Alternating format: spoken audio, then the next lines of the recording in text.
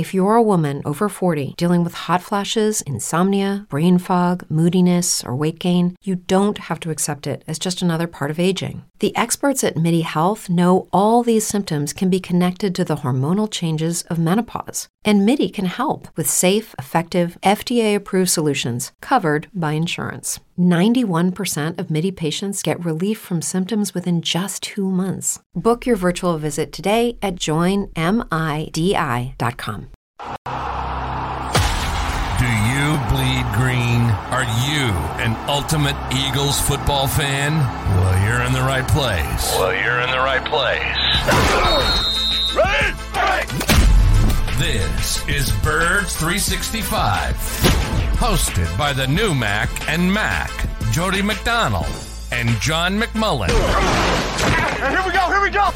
Who collectively have covered and talked about more than 50-plus years of Eagles football. Kick off your day with Birds 365. You'll get debate. We love to argue. You'll get the real story from inside the locker room. And you'll hear from some of the great football minds from around the region. You're about to become an Eagles insider. Get in the game. Join Jody Mack and Johnny Mack and join the football community that flocks to Birds 365. Birds 365 starts right now. Welcome to the NFL. Let's go! Let's go! Go!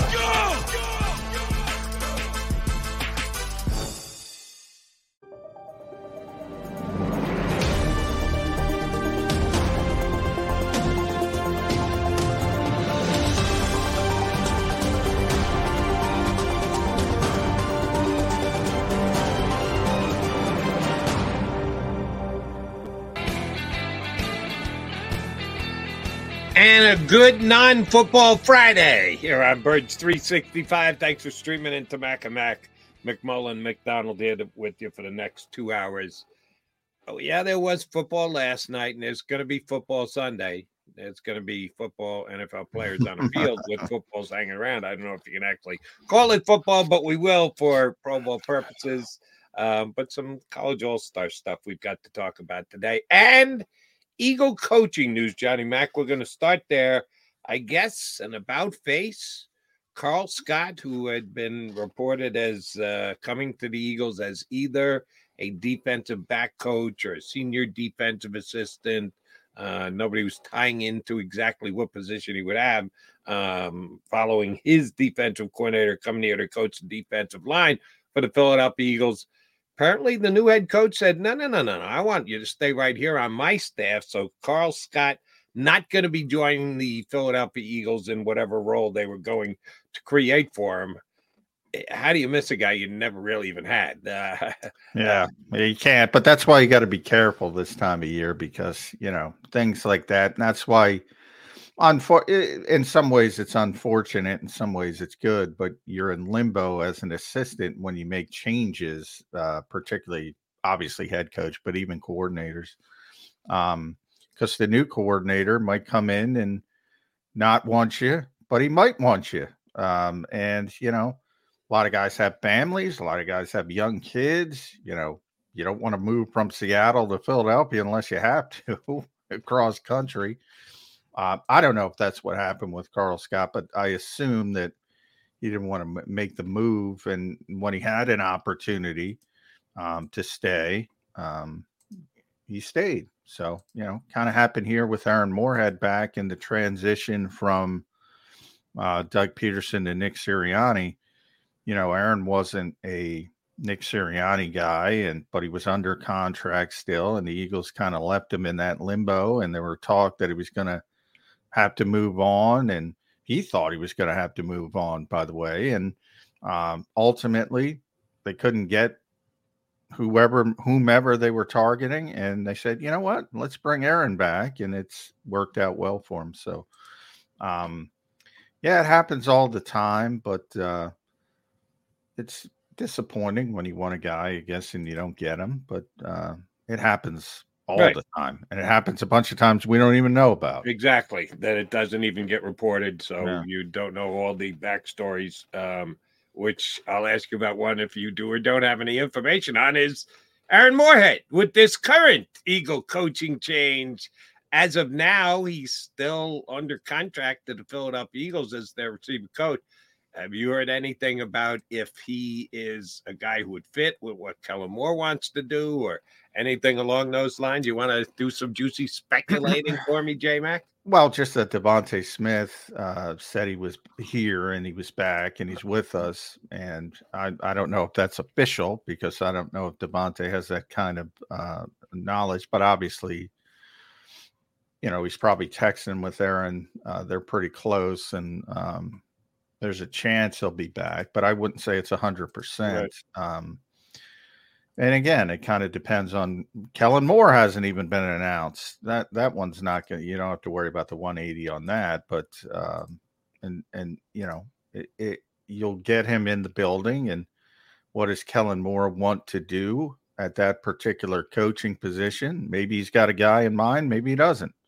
And, maybe similar to what happened in the transition from Doug to Nick happens again. But it's a good sign, I would say. Aaron's one of those guys who I assumed wouldn't be back. So the fact that he's still in the mix, I think, is positive for him. All right. So with Carl Scott seemingly not coming, other names have emerged, and not surprising, they're guys who have connections to the new defensive coordinator, Vic Fangio.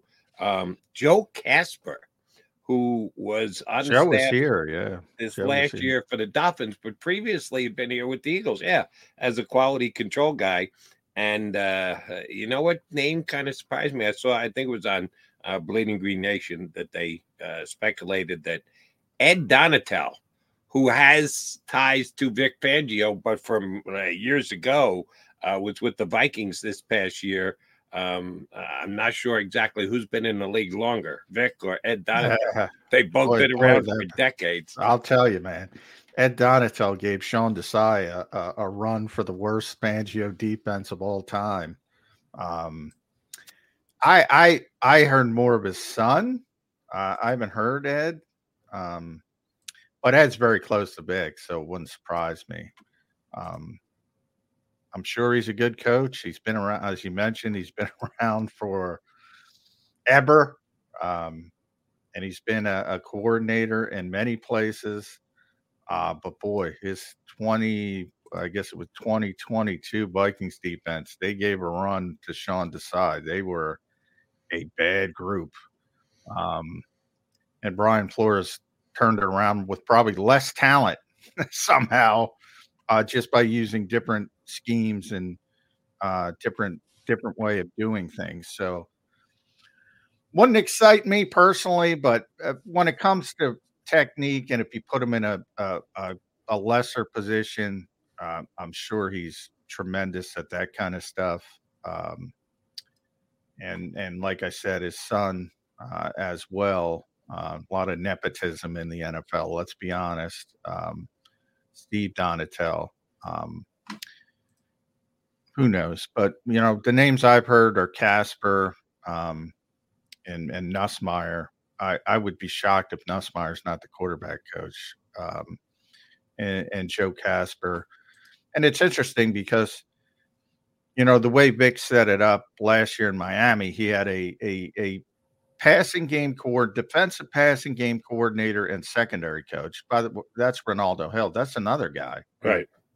Chris Shula might be weighing whether they want to keep him because Miami named Chris Shula as the defensive coordinator. And he could be in the mix for that role, I would think, here. He had a cornerbacks pass game specialist, which was Sam Madison in Miami. Haven't heard any inkling of him yet. And he had a safeties coach, which is Joe Casper. So that leads you to believe that. And he also had an assistant DB coach. So he'll probably set it up similarly here. So you might have those three different roles. And if Miami doesn't want him, I would say the Eagles already have history with him. That's a pretty good and Vic liked him. Joe Casper is probably going to be here unless Chris Shula all of a sudden wakes up and says, I got to have Joe Casper. And the Shulas have become prominent because another Shula got the defensive coordinator position out in L.A. yesterday. Guy's been with McVay forever, has worked his way up there defensive staff. Yeah, I can't keep those Shulas straight. Same here. Chris, I know Don. Right? Don, Yeah, and his offspring. Well, I just talked about with the Donatells. There's a lot of nepotism in the NFL when it comes to coaching. But yeah, Chris is the Miami defensive coordinator. So I did get that one right. So at least I got that right. And he's, I mean, there is something to say for being the grandson of Don Shula. And I think Mike is his uncle. He's been in Alabama. I don't know. I get don't confused. Know. But a Shula hire in Miami is usually a good thing. We'll leave it at that. We'll see how Chris does filling in for Vic Fangio taking over as the new defensive coordinator. All right, Johnny Mac, did you watch any exciting Pro Bowl skills competition last night? Well, I don't think there was any exciting Pro Bowl skills competition, so I don't think you could have watched. Exciting is in the eye of the beholder. Yeah. No, I did not. I freely admit I don't watch that nonsense. It's funny. I probably told you the story before. When I was growing up, I loved All-Star games. Loved them. I mean, loved the baseball All-Star game, the NBA All-Star game. Those two particularly. And even back then, when I loved them as a kid, and I think I had an epiphany, and I said, "Why do I hate All-Star games now? I hate the baseball All-Star game. I hate the basketball. I hate them all." And I'm like, "Why? Am I that cynical of it?"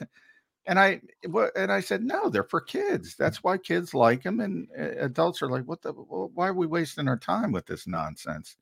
But the point I'm getting to, even back then, I was like, football, All-Star game, Pro Bowl stinks. I don't think the game itself transitions to an All-Star format because it's too physical. You can get hurt. Yep. So I'm glad they scrapped the game. I think they should scrap the whole thing and just keep the honor, because the honor is meaningful for the players. It is. But then when you start getting into the fifth alternates, the fourth alternate, Gardner Minshew, I love Gardner, but come on, he's a Pro Bowl quarterback. No, he's not. And you don't even have a game, and they're still doing that. It's like, just be done with it. Just name the Pro Bowl players, give them the honor, and tip your cap, and say, "All right, we're done. Let's go on to the Super Bowl." What Gardner did was outperform Jalen Hurts in this throwing competition that they had last night. Not good. Jalen wasn't good. And yes, I did watch it because it was on, and that's the only reason I watched it. My girls took me out for a birthday dinner last night. There's a good spot we go to over here in South Jersey. I didn't even know it was your birthday. What the hell? Happy belated birthday. Yeah. Tuesday was my birthday, but I had to work Tuesday. Way belated. Belated. My daughter came over for a Thursday night. She knows I like to go out for Quizzo on Thursday night. We got a good spot where they do Quizzo on Thursday nights. It's a good sports bar, and they had it on a bunch of the TVs in this place. So yeah, I did watch some. And by the way, on Quizzo, won the sports round. And that's the only reason they bring me along, is because they have 7 categories, 10 questions apiece. Sports round. We doubled up. We hit the sports round. So they give you a $15 gift card. Bring in the ringer for the sports round. Toward your bill. It's me, my wife, and my daughter. There are other tables that have teams of 10. That this is like serious competition. They try and win. And if you win, I think you get a $75 gift card. That's not nothing. No, it really is. It's fun. It's competition. People keep an eye on each other. I'm surprised Nick Sirianni's not at one of those tables trying to compete. If Nick wants to come join our team, we're allowed to add, because we only got 3. And like I said, some tables were 10 full. And put your phone down. People trying to cheat and everything. It's just a goof. And we have a great time with it. And yes, we got lucky and won the sports round last night. I'll give you the question that I got wrong. Shame on me. What 2 NFL teams have lost the most Super Bowls? And the guy who does the quiz always good. He had Valentine's heart questions last night with it being Valentine week coming up, and Super Bowl. He had a good Super Bowl question. What teams have lost the most Super Bowls? Buffalo, Minnesota. That's what I said. Damn it. Right off the top of my head, I go, they're 0 for 4. And it's not, if you had said without winning, would have been right. Would have been easy. Oh, who lost more than 4? Man. I give you one.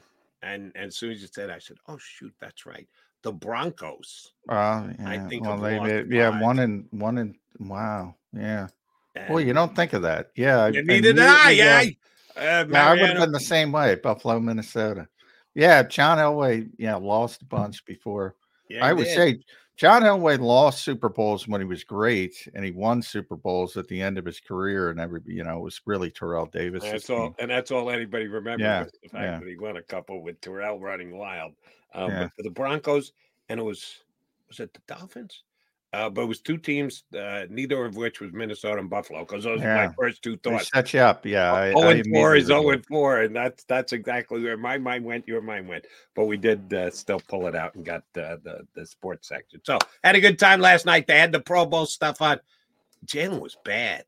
They got the moving targets, and you got to throw it down. Blame Alex Tanney. Blame Alex Tanney. Yeah, put it on Alex Tanney if need be, but Gardner Minshew is better than him, and Baker Mayfield won. They tally up points. They started on Thursday. They finish it on Sunday. AFC, NFC wins. And, hey, if your conference wins and you're on that squad, $80,000, it's kind of like that $15 off my check. It's not nothing. To some of these guys, it's tip money. Well, if you're like, pretty significant. If you're like Jason Kelsey, you also get to take your kids to Disney World.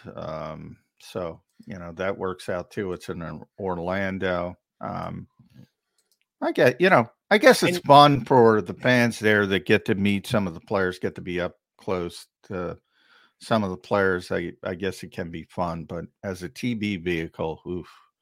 Yeah, and I'm guessing that they tell the players ahead of time, like this week, Hurts and Slay were named this week because they needed to find out what teams made the Super Bowl, and then those Pro Bowl players are excused, so they go to the alternates thereafter. And damn, both the Eagles were ready to show up and participate, except for the fact that Jalen just wasn't good at it. And I guess Darius Slay played in the golf competition. Yeah, that tells you who should be your Pro Bowl players in the NFL? Who can be the closest to the pin in a golf competition? What is that all about? But Darius Slay apparently wasn't very good in that either. So it wasn't a great day for the Eagles, J-Mac, that made the Pro Bowl, get that acknowledgement, get that honor, but the competition, not so good. I was hoping they could stop the slide at the Pro Bowl games. No, they are still continue. Very much. Continue. Nick in his new CEO role was not down there to lift the players to be able to stop the slide that they're in. But if you're a Pro Bowl, we'll ask Domo if he was tuned to and did not touch the remote during the all-important Pro Bowl activity challenges last night. Paul Domowitch is going to join us first. We'll ask him a bunch of Eagles stuff. Now, Domo, see, we had Clark Judge on the other day. And we just asked Hall of Fame voter type questions, Hall of Fame voters, and the history of the league. Selector, Hall of Fame selector. Right.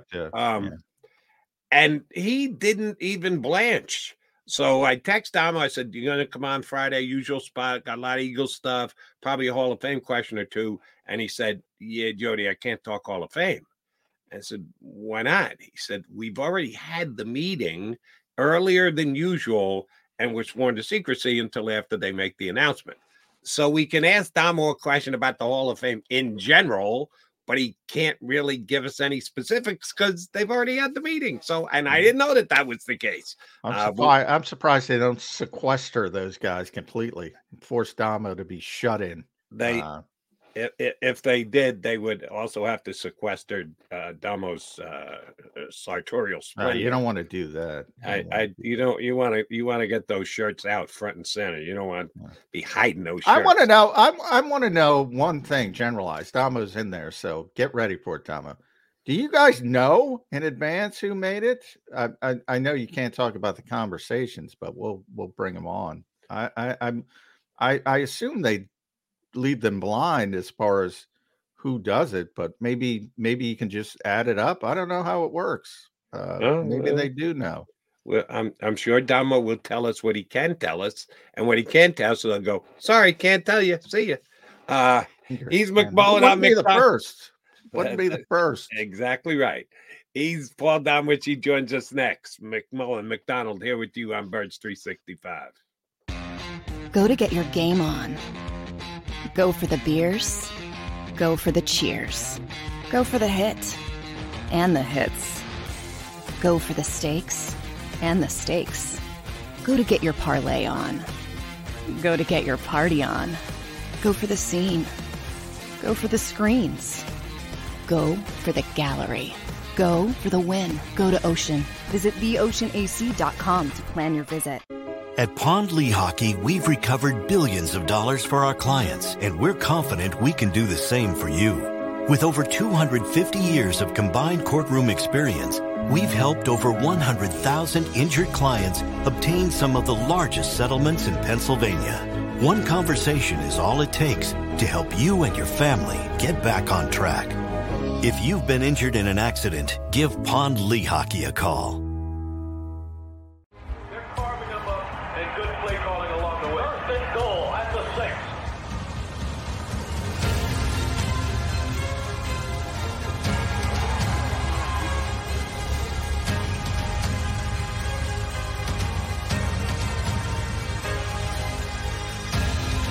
On the field of life, First Trust Bank is there for you.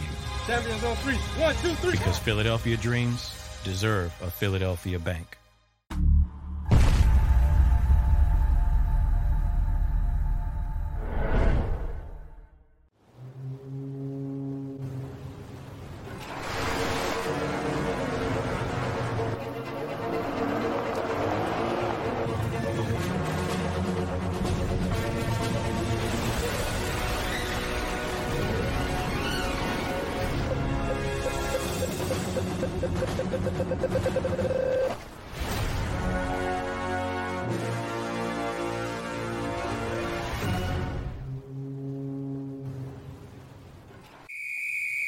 Underdog Fantasy has a way for you to play alongside your favorite football team all season long with their Fantasy Pick'em game. You pick between 2 to 5 players, select whether they'll go higher or lower on one of their stats, then do what you usually do on a Sunday, watch the games. You can win up to 20 times your money in a single game by going 5 for 5. It's a fantasy game, and the Sports Betting Show wants you to get involved. Go to UnderdogFantasy.com. When you sign up, use the promo code WIN, and Underdog will double your first deposit up to $100. That's UnderdogFantasy.com. Use the promo code WIN. Do you stream on a Roku, Fire Stick, Google TV, or Apple TV? Now you can watch 6ABC 24/7 with the 6ABC Philadelphia streaming app. And the big story on Action News? Search 6ABC Philadelphia and start streaming today. EAGLES, Eagles.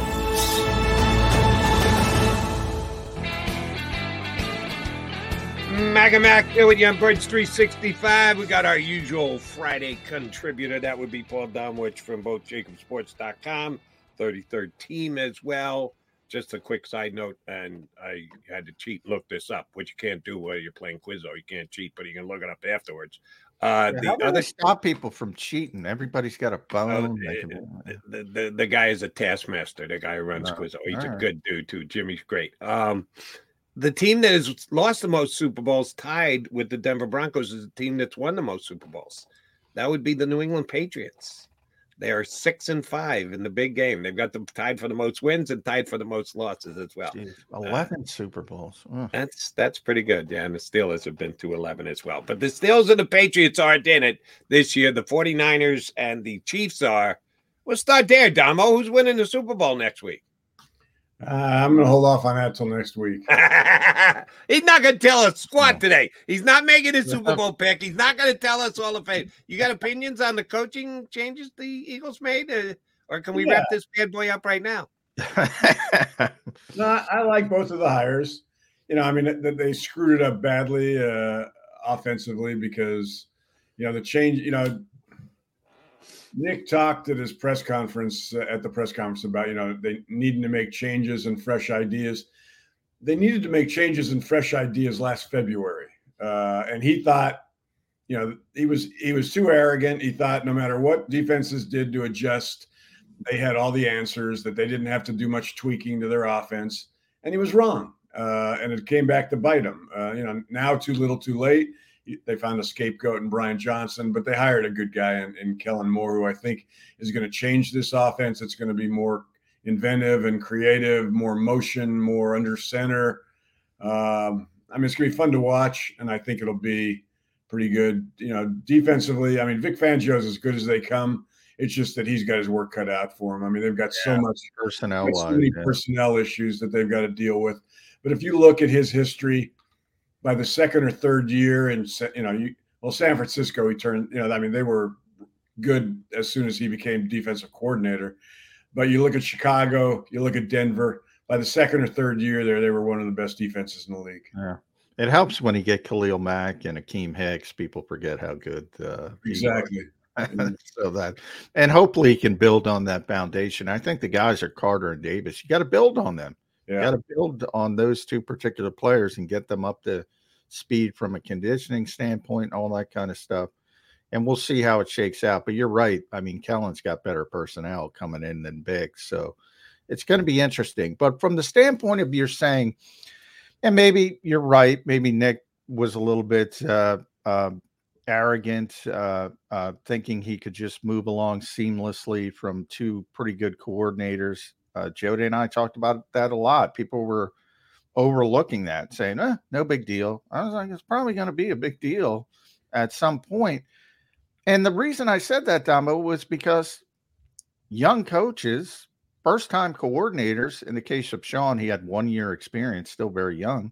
They have growing pains. Why didn't Jeffrey Lurie figure this out? Why didn't Howie Roseman figure this out and say, you can go one of two ways. You can say, all right, if we go with these guys, we're going to have some growing pains. We have to have some patience. Yeah. Or if you say, nope, we got to get back to the Super Bowl, got to get better in guys. Now, they wanted Vic, but the timing didn't work out. So that's half of it. But how do you explain that part of it from Howie and Jeffrey's perspective? Well, I think you're right. They wanted Vic. They ended up, their season ended up going too long from that standpoint. And Vic was, committed to Miami. So they decided, I think they talked to Vic. I think they said, we're going to get mini Vic. Yeah, they did. That's a lot of the reasons why Sean was here, because Vic said, hey, go get Sean. Yeah. And I think they felt he had enough experience and everything to, and you know what? The biggest mistake there was not so much hiring Sean. Because, he had to deal with personnel issues as well. The biggest catastrophe was firing him in midstream and putting Matt Patricia in charge. That was just the absolute in stupidity. I don't know. They panicked. I don't know who panicked, because nobody will ever be honest with us. I can't believe that was strictly a Nick call. But that's the story they're selling right now. So I guess we got to buy it. Yeah. I've said this a couple times since they had their meeting with the press last week. He made me believe. From the minute it happened, I said, oh, man, they're pulling the marionette string on Sirianni to get this done. He sold me the other day. And, maybe he got very good at lying this offseason, past season. I think we got a lot of practice. That, yes. But he did make me believe that it was his decision. And that goes back to, that's a fireable offense. If you make that call in season, put your neck on the line, and you fail as badly as he and Patricia failed, you're gone. Yet they somehow decided to keep him and change everybody else. It doesn't seem to add up. And here's the other one, Damo, that I probably, I don't want to say by myself, but very few people on the island I'm on. I think Brian Johnson stunk. Plain and simple. Real easy. He wasn't good at his job. We heard of, the good relationship, and the quarterback since he was in short pants and everything. I don't care. What were the results? How did it work? It didn't. He wasn't good at it. You don't know. I don't know. John doesn't know. Only Nick and Brian know when they're on the headsets during the game if Nick was actually telling them what to call, whatever. But their play calling was bad. My opinion, again, that not everybody shares, I think they put way too much on Jalen's plate. And, oh, by the way, Johnson threw him under the bus, not 1 week, 2 weeks in a row when they asked about running the football more. And he goes, you realize every time we go to the line of scrimmage, there's a run option, there's a pass option. And Jalen decides, as per what the defense looks like, which is the better particular one. And then that's the one he calls out. I know he was almost the MVP last year, but he's still a relatively young quarterback. You want him making every single call, every single play? That's what Johnson sounded like. That's where I think your arrogance comes in, that he just thought because Jalen had this unbelievable year last year and he was like this with Brian Johnson. Oh, those two guys will be great together. They weren't. Do you think it was fair for Johnson to pay for it with his job? Well, no, I don't. But here's this is the way I look at it, Jody. He was working under the constraints of Nick's offense. People adapted to Nick's offense. He still had to run it. He still had to figure out how to beat teams with it. Their RPO game stunk this year. I mean, they averaged last year, I believe, 8 point something per RPO. This year, it was half that. He made mistakes. I mean, the biggest problem I have with Brian this year is I never expected his relationship with Jalen to evolve the way it did. I thought that their familiarity with each other would help make the change from quarterbacks coach to offensive coordinator pretty smooth, and it would work well. They'd be in sync with each other. That didn't happen. Quarterback coach is basically to simplify it, a buddy for a quarterback. I mean, works on his mechanics with him, pats him on the back, does all that kind of stuff. We saw that, with Doug's guy when press. Yeah, but not John. John was the kick in the ass guy. Right. John. I'm not saying Jalen needed a kick in the ass, but we saw him this year. They weren't on the same page. He seemed to ignore Brian several times when he would go on his own out there, go rogue. So that's where I fault Brian. But again, I get back to the fact that this was Nick's offense. Nick's offense needed to be changed. He didn't adapt. And Brian was left calling plays with it. And it didn't work. So let me follow up with this. And I know it's a hypothetical. I love my hypotheticals. If Shane Steichen had not gotten the Colts job and he was still here calling plays, do you think we would have seen the same regression of the Eagles offense because the league had figured it out? I think Shane would have adapted a little bit more. He would have had the freedom to tell Nick, hey, Nick, we got to do some different things. And Nick would have said, okay. But Brian was in a situation where I don't think he kind of had that flexibility. He had to basically say, yes, boss. That's my perception of it. I'm not saying he's totally free from blame. I just don't think he should have been fired. The fact that he was, at least they hired a guy that I think is going to be successful here in Kellen Moore. Yeah, and I'll just say, as far as killing from run to pass, every quarterback does that. That's the modern NFL. You can or vice versa. That part is just that everybody's got that autonomy, and maybe a couple rookies, or maybe they don't go that far. But any veteran quarterback. Now, the other stuff evolved a little bit. We talk about the AJ play in Seattle. Jalen had more on his plate to be able to change things like that. And that's about execution. That's not a bad decision if they executed properly. You got to look the safety off. You didn't do that.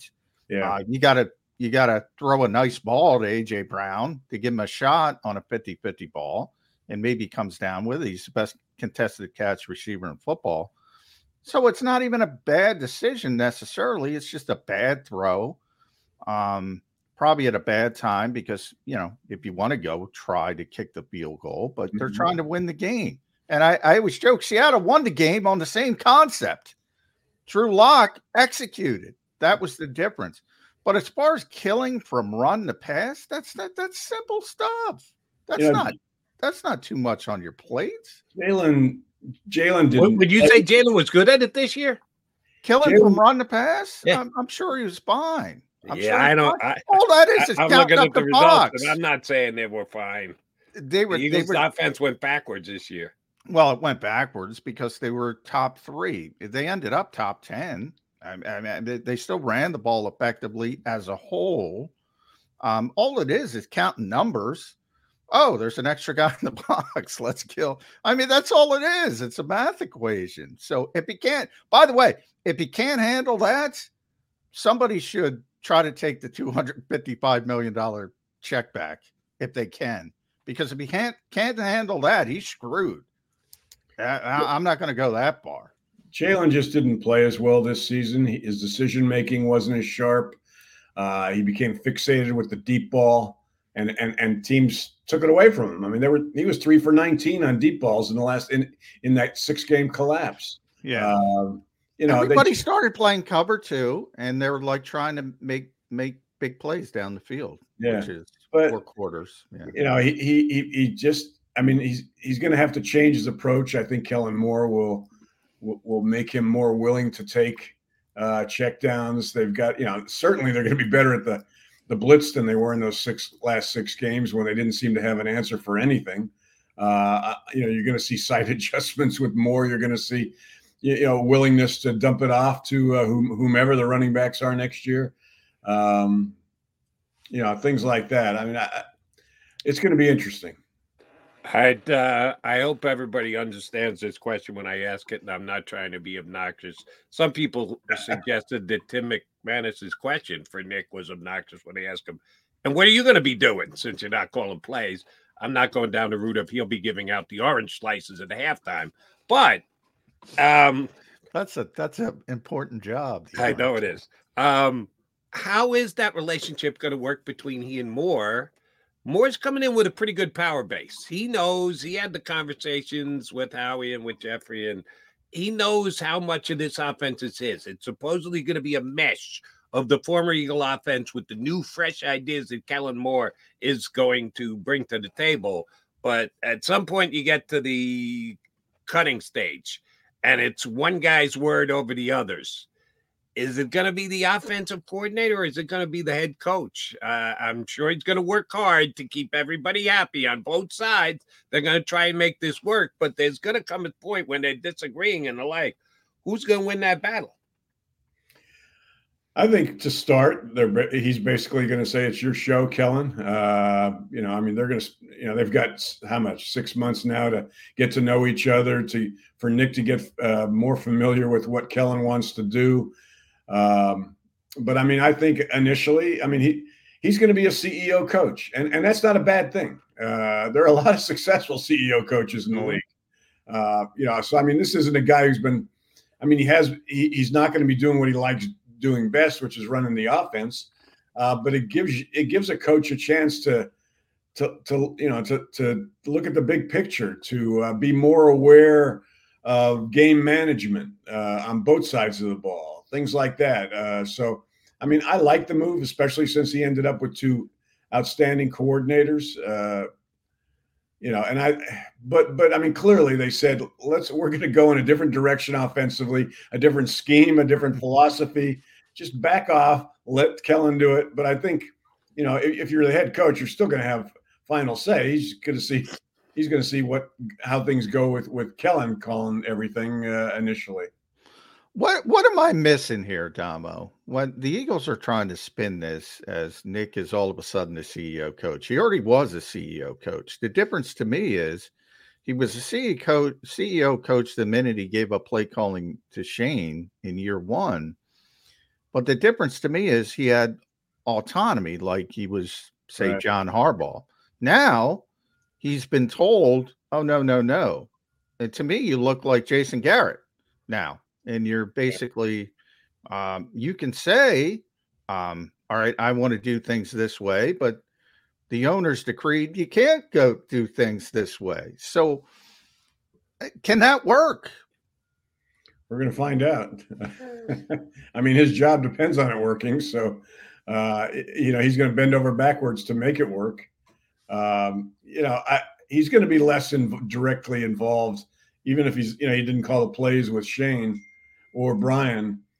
He certainly was on the headset, had some input, made some changes probably. There's going to be less of that this year. I love the part where he said, well, I might be sitting in on more defense. Yeah, you sounded like a retired guy, Domo. Now you retired, but you didn't really retire. That's like Nick. Nick's like, well, maybe I'll go to the park. That's like you're saying, you're sitting there with your wife. What are you going to do today? Well, maybe I'll go to the park. Maybe I'll sit in a defensive meeting. That's what I thought about. But the minute it happened. And then when Vic tells him to get the F out of the room. Yeah. We'll see how that goes. I like Vic. Maybe I'll go to a defensive meeting. He'll get shushed in the defensive meeting. That's probably not going to fly. When they get to the opening of camp, and they've got 2 no coordinators, and there's going to be a lot of change with the Eagles this year because of that, and good on them because I thought it was necessary. Is the Eagle philosophy of less is more going to play the same this year as it has the last several years, certainly the Sirianni-Roseman combo? Or is Vic Fangio going to go, wait a minute, we're done? What do you mean we're done? We've only been practicing for 4. Get the hell back out there on the field. How is the Eagles' overall standard of less is more from an injury protection situation going to play with Vic Fangio as their DC? I think it's going to change a little bit, maybe a lot. First of all, offensively and defensively, they're learning new schemes, which is going to involve more off-season work. So there's that. We all know that how bad the tackling was this year, which is it seems to be an indictment of the fact that they did so little contact work. I don't know how much. You're limited on what you can do. But I think what we're going to see, the biggest difference we're going to see this year is we get to the preseason games. You're not going to see all the starters sitting on the bench. First of all, defensively, we may not even know who half the starters are since they're going to have to win jobs. But I think that's we're going to see them get more work during training camp and the preseason than they have in the past, with less of there's going to be more of a risk that somebody gets hurt. We got to have these guys prepared to play week 1 rather than just prepared to be, healthy on week 1. To further the Big Fangio talk, Damo, everybody loves him there. Jeffrey loves him. Howie loves him. Nick loves him. Is he loved enough to get Howie's ear and say, look, dude, I need some linebackers. I need some safeties to produce at the level you want me to produce at. Because that's what was wrong with the Eagles defense. And Denard Wilson got a congratulations to Denard. He's a defensive coordinator in Tennessee. He probably didn't think it at the time, but the best thing that happened to him was the Eagles passed him over because they might have been a little bit better with Denard Wilson, but they didn't have the personnel. And Vic would have been out there and they would have said, you know what, we're going to go get Vic. So I think it worked out long-term for Denard. Good luck. But with Vic Fangio, can he have the kind of gravitas to say, I know you don't value it, but I need a damn linebacker? I think so. I don't think Howie is going to change his structure as far as the money he spends on linebackers, maybe a little bit, but I think it'll be higher on the priority list where, they did draft Dean in the third round. Third round, yeah. He spent last season hurt. They did spend a 3rd round pick a few years ago on Davion Taylor, and he just turned out to be a complete mistake. So it's not like they've ignored the position. That's the way Howie wants to build linebacker through the draft. He just doesn't know how to do it because he can't seem to make the right decisions. But I don't think Vic would have come here unless he had some guarantee that they were going to improve the situation at linebacker because of the importance of it in his defense. Understood. I hope that Vic has enough sway to maybe move Howie a little bit. Do I think they're going to be taking a linebacker in the first round in this upcoming draft? No, no. That's not going to be happening. Damo, are the Eagles screwed in the NFC East if we find out that Chip Kelly is the new offensive coordinator of the Washington Commanders? They hired Dan Quinn yesterday. There's already rumors about he could have some interest in Chip Kelly. Apparently, Chip also spoke to the Raiders, but they went with Cliff Kingsbury as their new offensive coordinator. So if Chip wants to get the hell out of college football, John's been talking about it for a week or two now. Nobody wants to be in college anymore because the transfer portal makes your life a living hell. You got to recruit a whole new team every year. Yeah. So they're all abandoning ship in the college football ranks. Chip Kelly brings his magic to Washington. How will the Eagles handle that if that happens? That'd be fun, by the way. I hope that happens. I would like to see, if he has the tools to see that offense and, the adjustments he's made since his last go around in the NFL to see how successful it could be. You're right. I've been saying for the last 2-3 years since Nil came about and then the transfer portal, you're just going to see all these guys wanting to get out of the man. The Boston College coach took the Green Bay DC job. Chip's looking to get out. Yeah, there's a bunch of those guys. But there's only a finite amount of jobs, so it's going to be difficult. I mean, that's got to be tough to. They got to recruit a guy 4 times. That basically, which is, and there was the quote. I forget, Pete Thamel got it from a source when the BC coach took the Green Bay job. He's like, there's no time to coach. All you're doing is recruiting and trying to get NIL money lined up, and there's no time to coach. Chip took the Eagles job in 2013 because he didn't like to recruit. And that was before all the crazy. Yeah, he never wanted to go back to college for people that there was all that talk right away, Damo, that, he's going to go back to. No, he didn't want to go back to college. He was like, I don't want to deal with that. Yeah. At least it's only football at the NFL level. But yeah, I think Chip in Washington would be tremendously fun. I really do. Yeah. All right, Hall of Fame. I know you can't talk about it, but I want to know, do you know?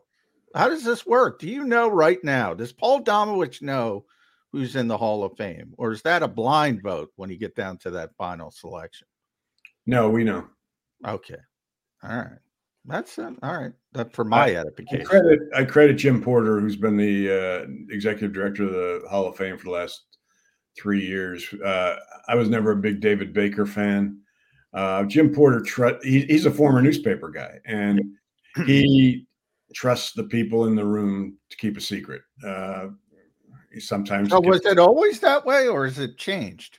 Well, until COVID, we voted. We met. The day Saturday before the Super Bowl in the city of the Super Bowl, and so it was like by 5 o'clock. I mean, we still had to keep it. We had to keep it a secret for like 45 minutes until they would have a show that night. But they wanted it changed. I mean, COVID changed it. We started this year was supposed to be in person in Atlanta a couple of weeks ago. The weather wreaked havoc on that plan. And so they had to cancel the in-person, and we did it on Zoom for the 4th straight year, I guess.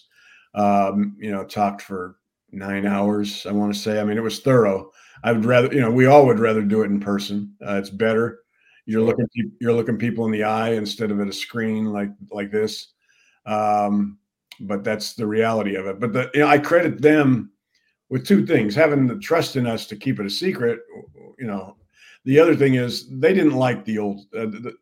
Jim Porter did not like the old system, which they used for years, where we would vote on Saturday. Theoretically, all of the nominees, the 15 modern era candidates and the seniors and the contributor, were in a hotel there in the same hotel we were. Yeah. Waiting for the knock on the Knock door. on the door. Yeah, Well, David seemed to enjoy that, David Baker. If you were one of the people not getting the knock on the door, it was torture. It was, Yeah. And it wasn't fair. It was, I mean, like you're watching them knock on the door next to you, and the guy's getting the news, and you're just like, I mean, it's just a bad setup, but they had it for years. Yeah. This year made for good video for whoever got in. Yeah. But you're right. Completely disparage whoever doesn't get in. This year they changed it. This year we voted 2 weeks ago. I believe sometime in the last week or so, they went, they do that. If you've seen the show, they do last year and the year before, they do surprise visits to the homes of the people that made it, knock on their door, and then right the next day after they do all of that, they tell the people that didn't make it. So, that's where, that's how it stands. Everybody, knows, but they would like it to be, kept a secret until next Thursday when they have the NFL Honors show and they make the announcement then. Yeah. Then I got to give a lot of people credit here. How many guys? You're one of how many selectors, Domo? 49. Plus those who got the good news on a visit and those who got the bad news on a visit. And not a word is leaked. Damn, you guys are good. In today's world, in the information broker age that we're in, with guys whose job, very highly paid jobs, to find this stuff out, to think that not one leak has happened so far, that's pretty damn impressive. I think there were a couple last year. I'm going to leak Julius Peppers is in the Hall of Fame. But that's just that's going out on a limb there, huh, Johnny Mac? Going out on a limb. Going out. But I think last year a couple of the guys that were either made it or didn't make it let it slip after. Yeah, I would say that you guys, it's not a problem. That the actual people to get in, maybe they get excited and text a few people, and or their 11-year-old daughter's in the room, and next thing you know, she's putting it on social media. Yeah, exactly. They're just trying to, they just want to keep it as confidential for as long as they can as possible to add a little bit of, I guess, intrigue to the show on Thursday. Yeah. Now, Dama, do you know, because there is an actual jump around, hands up vote, or after the vote's over, do they release a list to you guys just so you know, in case you hadn't figured it out as the vote winning, here's the way the results actually played out? It's been a gradual process. I think 3 years ago, the first year that we did this by remote ahead of time, we did not know beyond the reduction from 15 to 10 who made it, because they had us vote again with the 10, even when we were only voting for 5. We voted yes or no on 10 instead of 5. So that year we had, no idea. Since then, they have come to trust us, and we know right down to, we know. They give you an actual list. Well, then, and you guys, again, I'm giving you credit because I can't believe that at least one leak hasn't sprung so far. That's you guys take your job very seriously, and give you credit for it. And we're not going to beat it out of you here on Birds 365. We're not even going to try. We know better than that.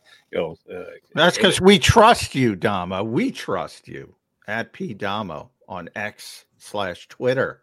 33rd team, jacobsports.com, in season per stat package. All right, I guess we'll end it back on the Eagles. The coaching staff, it's gone kind of slow. Back in the old days, the Senior Bowl would be sort of an assistant coach convention. You'd hire guys down there. To my knowledge, Howie and Nick weren't even down there. I saw Dom down there, which you would think one of them would be down there, but nobody's seen them. If they're not going to be at practice, what's the point? Yeah. So it surprised you that coaching staffs are taking as long, or it's seemingly taking as long? A little bit, but I wonder too, though, how we talked about guys going from college to pros. maybe some college defensive and offensive coordinators are considering taking position jobs in the NFL now because they don't want to deal with the whole college situation, and they have no aspirations to be head coach in college anymore because of the craziness. So I mean, that could be it. Maybe there are a lot of people. Because obviously people can't make lateral moves without permission from their team. So it's not like people are. If you've already hired your coordinators, it's not like you're waiting for the for the Super Bowl. So I don't know. Obviously, there are a lot of options out there, that the Eagles feel they don't have to hurry this. So, Don, the last thing, and since it plays off the question that John asked, and I know you're an NFL guy, but you follow the college game closely enough. Did college football screw itself over by making the transfer portal as easily accessible as it is? I'm usually a player empowerment guy, and I want the players to be able to use their lever and have as much as they could possibly have as far as determining their future and where they want to be and the like. But some of these guys have basically become professionals already. They got an extra $100,000 in NIL. Bob jumped to another team, and they played for the East-West Shrine game. Kevon Slovis. I remember a couple of years ago, one of my draft guys trying to talk me into he's going to be a top 10 NFL draft pick. Yeah, when he was in Southern California. Yeah, how many schools is he at now? 3. He's finished up his BYU. How about former Clemson I think his 8th kid? year in college football. And I know COVID kind of gave everybody next year or whatever. But it's college football like my guy DJ. You say his name. Jody can say his name. I can't. Uyangalele. Yeah, thank you. Gesundheit. Thank you. What he transferred again? Yeah, it's unbelievable. He was at Clemson. He was at Oregon State. Now he's going to Florida State. I think it's unbelievable. Sam Hartman, the Notre Dame quarterback, looked like he was older than 3/4 of the NFL quarterbacks. That guy looks like he's 35 years old. He's been playing forever. The only beneficiary of this has been Dr. Pepper, which is managed to make a couple great commercials off the transfer portal. If you've watched college football games and seen the commercials, but I think it's awful. I mean, I think there's nothing good about this. I agree. Players have for years got screwed with regard to not getting a penny of help, of being even if you were at the bottom of the roster at Notre Dame, you couldn't get out, and so there had to be some flex. It's not gonna destroy college football. There's always unintended consequences, and people are really bad at being proactive, trying to figure those out. But and from a scouting standpoint, we were talking about that yesterday, Damo. How do you see if a guy plays 1 year at Clemson and Oregon State and Florida State? How does that weigh? You have different supporting cast. I would think it's harder to scout the guys as well. Oh yeah, with no continuity. Yeah, absolutely. And it's also not going to. When these guys, how they introduce themselves at the beginning of games, like when they go through the starting lineups. That's why Woodland Hills High School. That's now because they can't name the 6 schools they played at. And I asked my buddy Rick Saratella this question the other night. I had him on my CBS show, and I'll ask each of you guys as well because it fits. You're an NFL scout. You're Eagles college scout, and you have 2 players, and they have exact same grades. One guy played all 4 years with the same university, and one guy played for 4 different universities that he just transferred every single year, got a little bit better. There's something to be said for having played in different systems, the ability to, and then there's something to be said for loyalty. That when you get him out, he's not going to be looking to get out when he becomes a Philadelphia Eagle if you're going to pick him. What do you mean I got to stay here? I changed my team 4 times in the last 4 years. How do you determine which is more important? The experience and the flexibility gained by moving from team to team to team, or the loyalty factor? If you had to make that call, exact same grade for the same player at the same position, which are you taking, Damo? I mean, it would be a negative for me if a guy just kept moving around. Jalen managed to straddle the line. He got benched, stayed at Alabama for a year, there, and learned from it, and then went on to, then finally did transfer to Oklahoma I think he was one of those graduate. Grad transfer. Yeah. But that, paid off and he ended up going the second round. But yeah, it would be a negative to me with all these guys. If I had a guy that I was scouting and he couldn't seem to want to stay at the same place because the coach slighted him or whatever, he didn't like the food in the dormitory or whatever the hell. Yeah, I'm a loyalty guy too. Domo, always a pleasure. Thanks. We appreciate you hopping on. Next time we come out and we get you back on, you still can't talk about the Hall of Fame, right? Oh no, it'll be Friday, so Thursday night is so we'll break it down with you next week if that's okay. Sure. Thanks, Domo. Paul Domowitch right back with us next Friday here on Birds 365. And we'll be actually leading. And he better have a friggin' Super Bowl pick by then. He's not even going to give us a hint of what he thinks. No, well, you got to weigh it. I'm trying to talk myself into San Francisco. That's what I'm trying to. And I think they have the better team. But boy, I got burnt last year picking what I thought was the better team. Yeah. Say goodbye to your credit card rewards. Greedy corporate mega stores, led by Walmart and Target, are pushing for a law in Congress to take away your hard-earned cash back and travel points to line their pockets. The Durbin-Marshall credit card bill would enact harmful credit card routing mandates that would end credit card rewards as we know it. If you love your credit card rewards, tell your lawmakers, hands off my rewards. Tell them to oppose the Durbin-Marshall credit card bill. Both did. And you continue to believe they were the better team afterwards. And I say, play the game. Whoever wins is the better team. That's Kansas City Chiefs. And I think that's the way we're going to have to look at this year's Super Bowl team. After the game's over and done with, they're that close. The 49ers and Chiefs right now, talent-wise, roster versus roster, are that close. And I said the same thing about Chiefs and Eagles. The rosters, they had the exact same record. The Chiefs had to work harder to get to the Super Bowl because the AFC was better than the NFC, and the Eagles had 2 blowouts to get there. So that's why I think the Vegas line or whatever, people might have overestimated the talent on the Eagle roster. I thought they were that close. Going into the game, they were that close, made the best team win. Kansas City won. They're the best team. I look at this Super Bowl the same exact way. The rosters are that close. Their accomplishments are that close. Made the best team win, and whoever won. I think it's even more disparaging than last year. I think San Francisco's, if you go down it, I think significantly more talent, but they have more talent at the most important position, obviously, and they have the better coach and one of the greatest coaches of all time. They have a lot of good players, obviously, Kansas City, but you look at the skill positions, not even close. I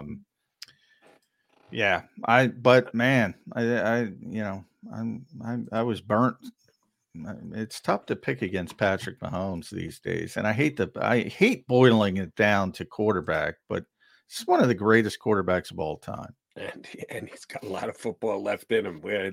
This is not a swan song for Patrick Mahomes by any stretch of the imagination.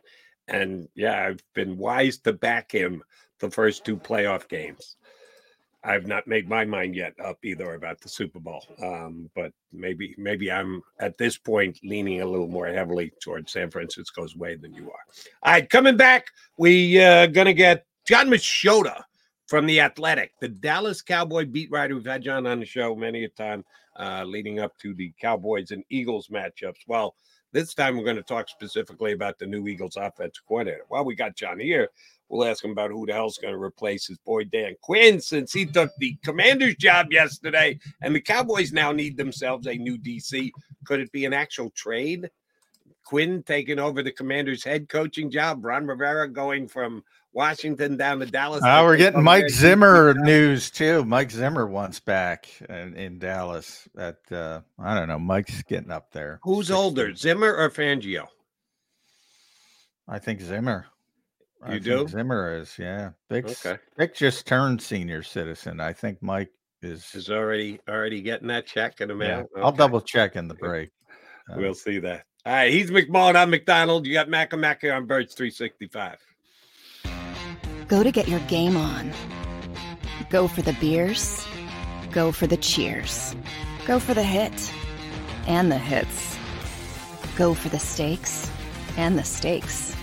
Go to get your parlay on. Go to get your party on. Go for the scene. Go for the screens. Go for the gallery. Go for the win. Go to Ocean. Visit theoceanac.com to plan your visit. At Pond Lehocky, we've recovered billions of dollars for our clients, and we're confident we can do the same for you. With over 250 years of combined courtroom experience, we've helped over 100,000 injured clients obtain some of the largest settlements in Pennsylvania. One conversation is all it takes to help you and your family get back on track.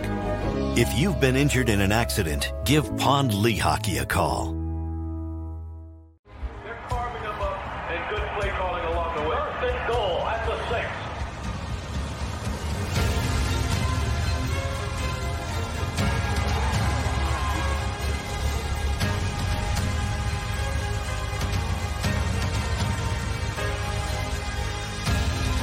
On the field of life, First Trust Bank is there for you. Champions on 3. 1, 2, 3. Because Philadelphia dreams deserve a Philadelphia bank.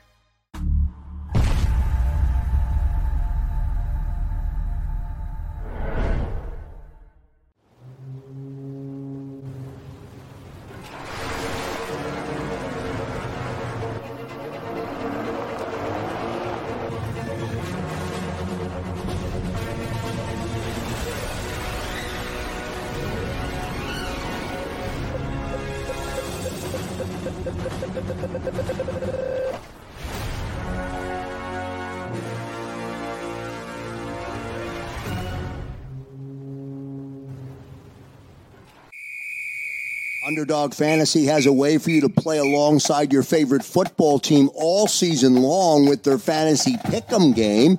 You pick between 2 to 5 players, select whether they'll go higher or lower on one of their stats, then do what you usually do on a Sunday.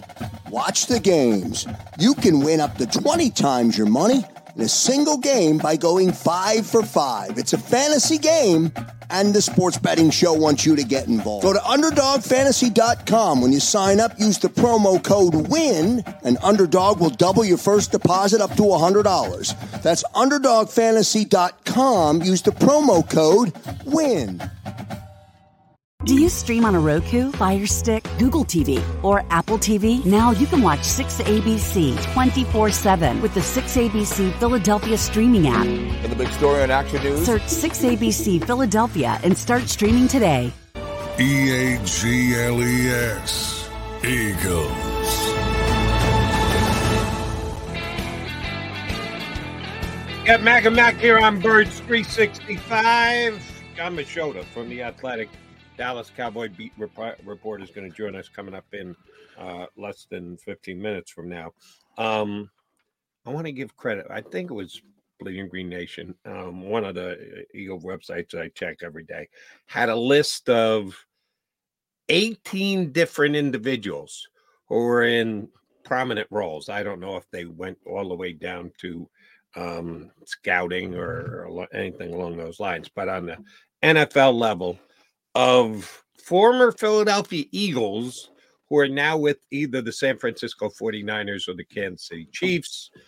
Certainly many more with the Chiefs and the 49ers because of the direct link with Andy Reid, and Andy bringing a bunch of guys with him that he had previously in Philadelphia, including himself and Steve Spagnuolo, which is he's having a phenomenal year as their defensive coordinator.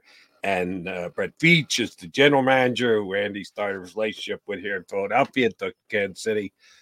But the one that interests me the most, Johnny Mac, is Todd Pinkston as the running back coach of the Kansas City Chiefs. Pinky is the running back coach of the Kansas City Chiefs. I can guarantee you this, and I'm a big fan of the Kansas City Chiefs running back, because he's Jersey tough. I think I'm Jersey tough. Yeah, he really runs physically. I will say that. Man, does he. And he could be a key to the game come next Sunday, because I think we're going to talk so much about Patrick Mahomes, and, I'm going to talk up Brock Purdy and the like. the team that runs the ball the best may end up winning the Super Bowl, and that may be the Jersey tough key to the Kansas City Chiefs winning the Super Bowl. I can guarantee you this: Todd Pinkston did not teach him how to run the ball tough, because I've not seen Todd on the sideline. Todd. But remember, John, how many calls do we guys streaming in? I don't know about using a first-round pick on Devontae Smith. He's 155 pounds, sopping wet with a rock in his pocket. Look at those spindly little legs that he has. And we had to put up with that the entire time, and the guy's become a Pro Bowl level wide receiver. Pinky was the forerunner for that. He wasn't that much bigger than Devontae Smith. Devontae a little smaller, but Pinky was the same. Stiff wind comes by, somebody grab a hold because he could get blown away. How did he ever become a running back coach? Well, it's interesting, and you're right. I mean, but Devontae, if you watch him play, he's, incredibly physical for his stature. And he probably no fear on Devontae Smith. He's probably about 10 pounds lighter, if anything, than Pinkston was. He's even smaller. So there's some guys who are just, enjoy the contact, whatever. They're just more physical people. As far as, Pinkston, I mean, the best coaches know everything, right? They don't just, he was a wide receiver, so he's going to be a wide receiver. They learn both sides of the ball. They take an initiative. They certainly learn other positions on the same side of the ball. But the interesting thing about Todd Pinkston, I didn't know you were going here, but I had looked at it earlier because I knew he got the running back job in Kansas City. He hadn't even been a coach. He was a coach in college at Austin P, like at least 5-6 years ago. And then he stopped and he got out of coaching. And Andy just brought him back out of nowhere and made him the running backs coach. But there's an example of Andy Reid, what I was talking about here on a higher level when you're talking about coordinators. If you're a head coach and you're bringing in somebody like Todd Pinkston, there's going to be some growing pains. So you either grow the coach or you don't grow the coach. So we obviously value something in him. Maybe he's got a high football IQ. I don't know Todd that well. But, if Andy's values him and he's going to give him a chance, he's going to let him have some hiccups and, maybe grows into a great coach down the road. That's one of my biggest criticisms of this whole situation. Like, you have to know if you're going to go in the direction the Eagles went to, you're going to have growing pains. You have to know that. You have to understand that. If you didn't want to go that way because you're a Super Bowl contender, then you should have hired veteran coaches and you should have ordered, you know what? We're on the cusp. We can't go. Howie should have stepped in. Jeffrey should have stepped in and said, we can't go this direction. In the case of Sean Desai, like I said, and Damo kind of intimated it, they basically took Bick's advice. So maybe Bick already created a fireable offense for himself because they took Bick's advice to hire Sean Desai. And then offensively, they didn't want to lose Brian Johnson. And a year later, they can't wait to lose Brian Johnson. I don't like that kind of EKG. It's like a heart attack on an EKG. You don't want to lose him, and then you can't wait to get him out of the building a year later. So let me ask you this, and I don't think we've ever posed this question before. Damo, I just asked Damo, you and I discussed all week. Nick Sirianni did a really good job, at least he did it on me, of making me believe that the decide decision to fire him and bring in Patricia to call plays was his. When it first happened, I thought for sure, oh man, they're pulling the strings from above. This came from higher than Nick. And it was Santa Liquido's article in Crossing Broad, in which a couple coaches, and I don't know who Joe uses as sources, but he described them, coaches not on the Eagles staff said Sirianni is a coach's coach, that the coaches really like him, that he goes to bat for his coaches. That if you're on Nick Sirianni's staff, you're in. He's your guy. Until he thought Sean Desai needed to get the hell out of Dodge. And then he became a non-coach's coach. That was one of the reasons why I didn't believe it was necessarily Sirianni's call. But he made me believe that day that it was. And maybe, like I said with Domo, he's just become a better liar. When they made the decision on hiring the 2 new coordinators for this year, give me a percentage breakdown on whose call it was in your mind. Do you think that Nick hired both guys? Do you think Nick was guided to hire both guys? Do you think that Nick was dictated to hire Desai and Brian Johnson? How do you think that decision-making process went down? I don't think he was dictated. I think that's a strong word. Like, I think he took Nick's advice when it came to Sean Desai. I think he took. I talk about how well inside Big Fangio, Howie Roseman, all that kind of so a little bit different. I think offensively, I think he would have preferred to go in a different direction. I don't think he was dictated. But I think the Eagles' whole thought process, they knew they were losing Brian Johnson if they didn't elevate Brian Johnson. And they didn't want to lose him. And then, as I said, 12 months later, they can't wait to get him out of the building. Not even 12 months later. So that to me, it's, probably as bizarre as it sounds, the more way he had to go was Brian than Sean. I think Sean was complete. They asked Vic, they wanted Vic, what's your advice? What should we go? We want to play your scheme. And they took his advice. And with the offensive coordinator was, well, we're going to lose him if we don't promote him. Yeah, that to me is a faulty line of thinking. We've got to promote him because if not, we're going to lose. Okay, well, he has been given his walking papers here. Well, remember, he hasn't gotten an offensive coordinator position yet, and he is available to any and all other teams since he's basically out of work, and nobody has snapped him up at a time. Now, I know it's a year later, and he had the year as offensive They didn't have that hindsight. Yeah, they didn't have that hindsight. So I'll give him that.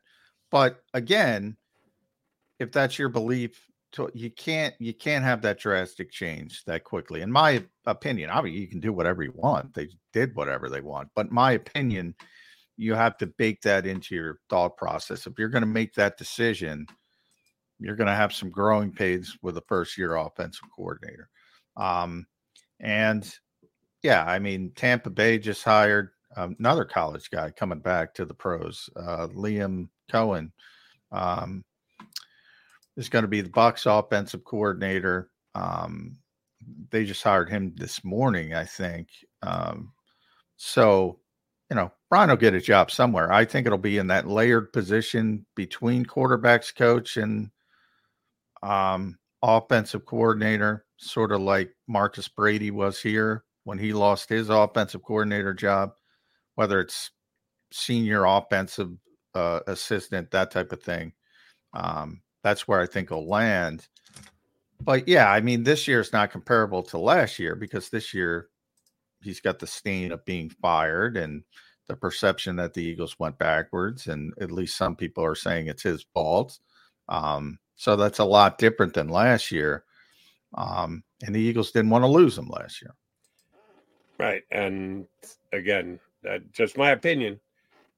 He had a good relationship with Jalen Hurts. How much, because of your work as a quarterback coach, should you run in fear of losing a guy? Because you're right, John. The one thing you continue to say, which I thoroughly agree with, is it was risky.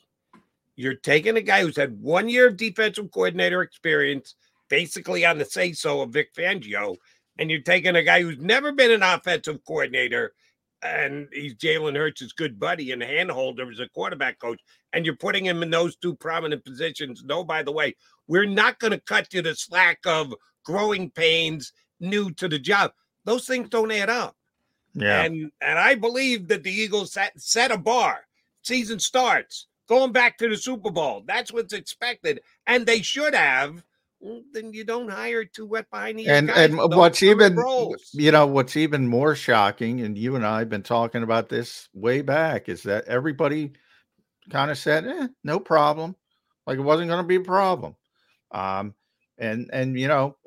He's got the same talent. He'll be just like Shane. And with Gannon, it was even worse. Well, you got to be better than Gannon. How many times you get those calls on WIP? So, everybody thought no issue. It's kind of an issue. My thought was that I was more worried about offense than defense, even though, I'm a Gannon guy and I like the job that he did. But I thought Desai, with maybe just that 1 year of experience, could be better. I absolutely was worried about the offense, but John Q. Public, not so much. All right. He is McMullen. I am McDonald. We are Mac and Mac Birds 365. We've got reason to talk to our next guest. Certainly, Kellen Moore is a big part of it, but the Cowboys have to get themselves a new defensive coordinator because their DC went up the turnpike to Washington. Staying at home, the NFC East getting a little incestuous, as a matter of fact. We'll talk about all that with John Machota from The Athletic, Cowboys beat guy, next here on Birds 365.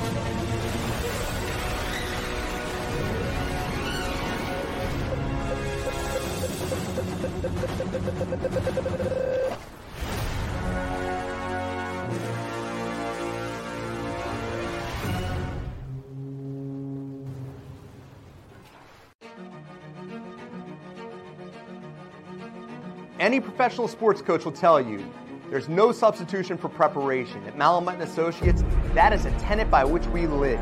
We prepare from day one for victory. Anything less is not acceptable. Go passionately. Go fearlessly. Go confidently. Go Birds! Go confidently towards your goals with First Trust, Philly's hometown bank for nearly 90 years, and the official bank of the Philadelphia Eagles. We're focused on getting you over the goal line. So go with conviction, go with trust, Go Birds! and go forward with us by your side. First Trust Bank, the official bank of Philadelphia dreams. Oh, and go Birds. Underdog Fantasy has a way for you to play alongside your favorite football team all season long with their Fantasy Pick'em game.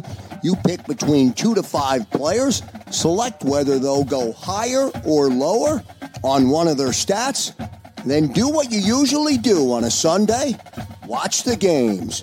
You can win up to 20 times your money in a single game by going 5 for 5. It's a fantasy game, and the Sports Betting Show wants you to get involved. Go to UnderdogFantasy.com. When you sign up, use the promo code WIN, and Underdog will double your first deposit up to $100. That's UnderdogFantasy.com. Use the promo code WIN.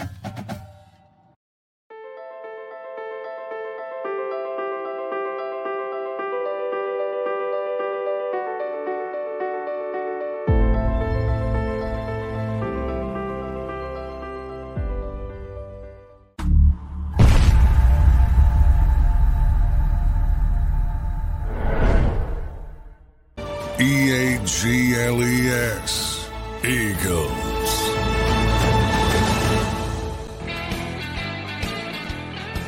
You got Mac and Mac here with you on Birds 365, and we got John Machota from The Athletic, good enough to jump in with us and talk some football for 15, 20, 25 minutes. John, need to start with the most important question here. Did you have any idea that C.D. Lamb was as good a dodgeball player as he is? No, but it doesn't surprise me. Some guys, you just seems like they're so athletic and they're so good at whatever sport, that it wouldn't matter whatever he was playing, he was going to be good at. So, no, I had no idea about that, but I'm sure he'd rather not be playing dodgeball and be getting ready for a Super Bowl right now, though. That's very true. But let me follow up with one other CD Lamb question. And again, who's what? Oh, John Bell. Sorry, John. John's not going to be happy because it's a non-Eagles question, and God forbid we talk about Andy Reid and Todd Pinkston for 2 minutes. Why aren't you talking about Eagle draft picks 5 months in advance of the April draft? This is a non-Eagles question as well. 2 guys who I just can't figure out in the National Football League: Travis Kelce and CD Lamb. They are the main weapon on their team. I know it. You know it. The other team's defensive coordinator should know it. The other team's defensive back should know it. How the hell did they get so wide open? You know that they're going to throw the ball to them. You should be doubled on every single play. We're going to see it in the Super Bowl. Travis Kelce's going to be wide open. How does that happen? And I saw it several games, certainly the 2 Eagle Cowboy games, but other Cowboy games as well. The CD Lamb is just running uncovered in a team secondary. How do defenses allow that to happen? I do think it speaks to the route running and the greatness of a Travis Kelce and a CeeDee Lamb to be able to do a lot of different things. That's got to be part of it because, let's be honest, there's no Tyreek Hill anymore in Kansas City. So you used to sit there and think, hey, you got to worry about Tyreek too. Well, there's really not. Who are you really worrying about outside Travis Kelce? And same thing in Dallas. Like, Brandon Cooks emerged during the second half of the season and looked like a legit number 2 wide receiver. Jake Ferguson, the young tight end, started stepping up a little. But this Cowboys team really didn't have a run game at all. So it was like, if you take away CD, and then here's the other part about the Cowboys. If you took away CD early, his frustration kind of spilled over into the way he played the rest of the game. And so not only playing the Cowboys should you try and take CD away at all costs, you should try and take him away early. And the thing, the Cowboys this season were able to rebound after maybe there was a bad performance and they went back to the drawing board and changed some things up. But those were always after games. It was never in games. In game, when Dak and CD weren't hitting, you knew it was going to be a bad day in the office, and that included the game in Green Bay that ended their season. Before we get to the most important subject, I did see Luke Kuechly talking about Travis Kelce, and Luke is he's that guy. He was that guy who would call out plays, probably. Like he's got the highest football IQ ever. And he's like, Kelce does stuff that you're not supposed to do. He improvises. And, people are like, they're trying to cover a normal route, and he's just on the same page as Patrick Mahomes. So that part was interesting to me. But I want to give you the floor here, John. Kellen Moore. What are the Eagles getting with Kellen Moore as offensive coordinator? I've always been a big Kellen Moore fan. When he took over the offense in Dallas in 2019, they were outstanding that year. And then he has to, be part of the coaching change, where obviously the Cowboys thought a lot of him, where how often does a new head coach come in and they're like, we really like you, but we really want you to take this offensive coordinator too, because we think he's one of the young and up-and-coming coaches in the league.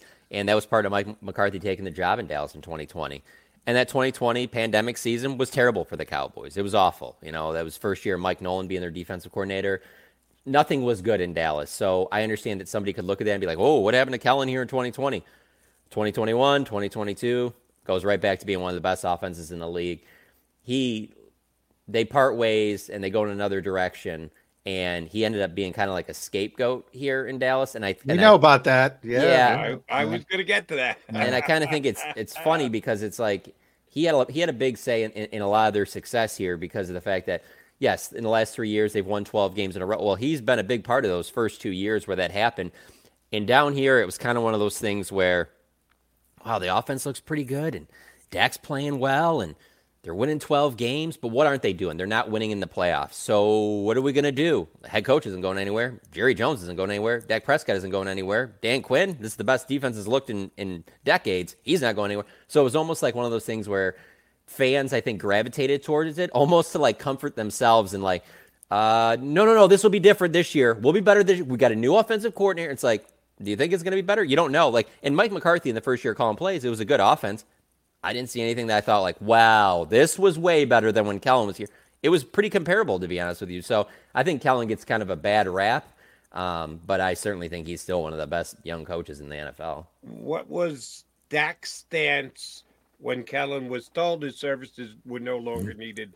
And Dak's stance on the offense this year with McCarthy calling plays, just a good team soldier and gives you the company line or maybe off the record. Yeah, we missed him. Yeah, no, McCarthy was actually better. What do you think the quarterback's take was on the difference between last year of Kellen Moore, first year McCarthy calling plays? I don't know that Dak Prescott will ever reach that ultimate success and win a Super Bowl with the Dallas Cowboys, but I don't think anybody can handle the off the field being the Dallas Cowboys quarterback better than Dak can. I mean, he is the perfect person for that, the way he carries himself. But no, it was very evident when Kellen first left that Dak was not happy about it. I mean, they had grown together. I mean, Kellen Moore was a teammate of his in 2016. Kellen Moore was supposed to be the guy that took over when Romo went down, and then Dak came out of nowhere after Kellen Moore got hurt, and then it ended up being like, oh no, this is Dak's show now. And then the following year, now Kellen Moore's the quarterback coach, and then he goes to OC. So they had a close bond. I mean, they had worked together as players and quarterback coach and then coordinator. So no, Dak was not happy about it at first. And I think it took him a little bit of time to get used to McCarthy. But I would say as we stand here today, I think him and McCarthy are as close as they've ever been. And so that's probably a good thing for the offense. But by no means was Dak ready for a change or thought that Kellen Moore needed to go. Jody mentioned a little bit of incestuousness, and if that's a word, in the NFC East. Dan Quinn going over to Washington to be the head coach. I think we all look at that and say, boy, really good defensive coordinator. The Cowboys have had a really good defense, and then the playoffs came, and it just looked bad.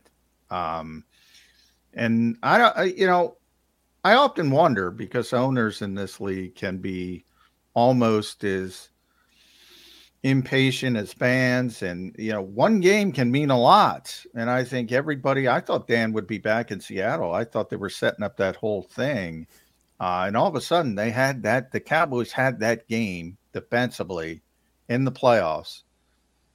How did that go over, John? You and me both thought he'd be in Seattle, so it is interesting. I don't know if that Green Bay game changed their thinking, but that obviously didn't go well. And it wasn't because it'd be one thing. It was just like one. There were some of those against San Francisco earlier this year. There was a game that looked like that against Buffalo this year. And particularly their biggest issues was stopping the run. They couldn't do it. And it's been that way now for a couple of years, and it hasn't really improved.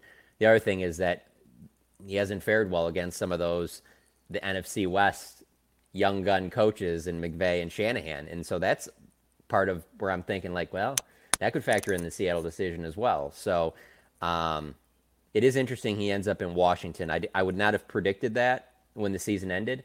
And Washington waiting as long as they did to make a high coaching hire, I don't know this to be a fact, but it certainly, the optics of it look like they didn't get their top couple candidates. No, they wanted Ben Johnson. Right. Ben's looking for $15 million a year as a first-time head coach. So, yeah. And to be honest with you, I don't really have an issue with that because I would want some stability. I would look over at Frank Reich. I would look over at Carolina, who wanted Ben Johnson the year before, and go, wow, yeah, the number one pick. You got the quarterback you wanted. You're gone. You don't even get a full season. Yeah. Why am I going to go to Washington? I'll get the 2 pick. I get Drake May. This thing isn't going well early.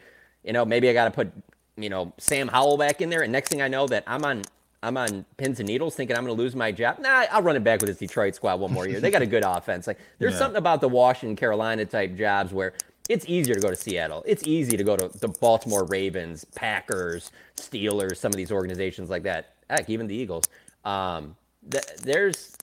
Washington is not one of those. Yeah. And so I certainly think that Dan's a good. I just one of those things. I guess what I'm trying to say is that it would not surprise me if he's the right guy and ends up for where they are as an organization.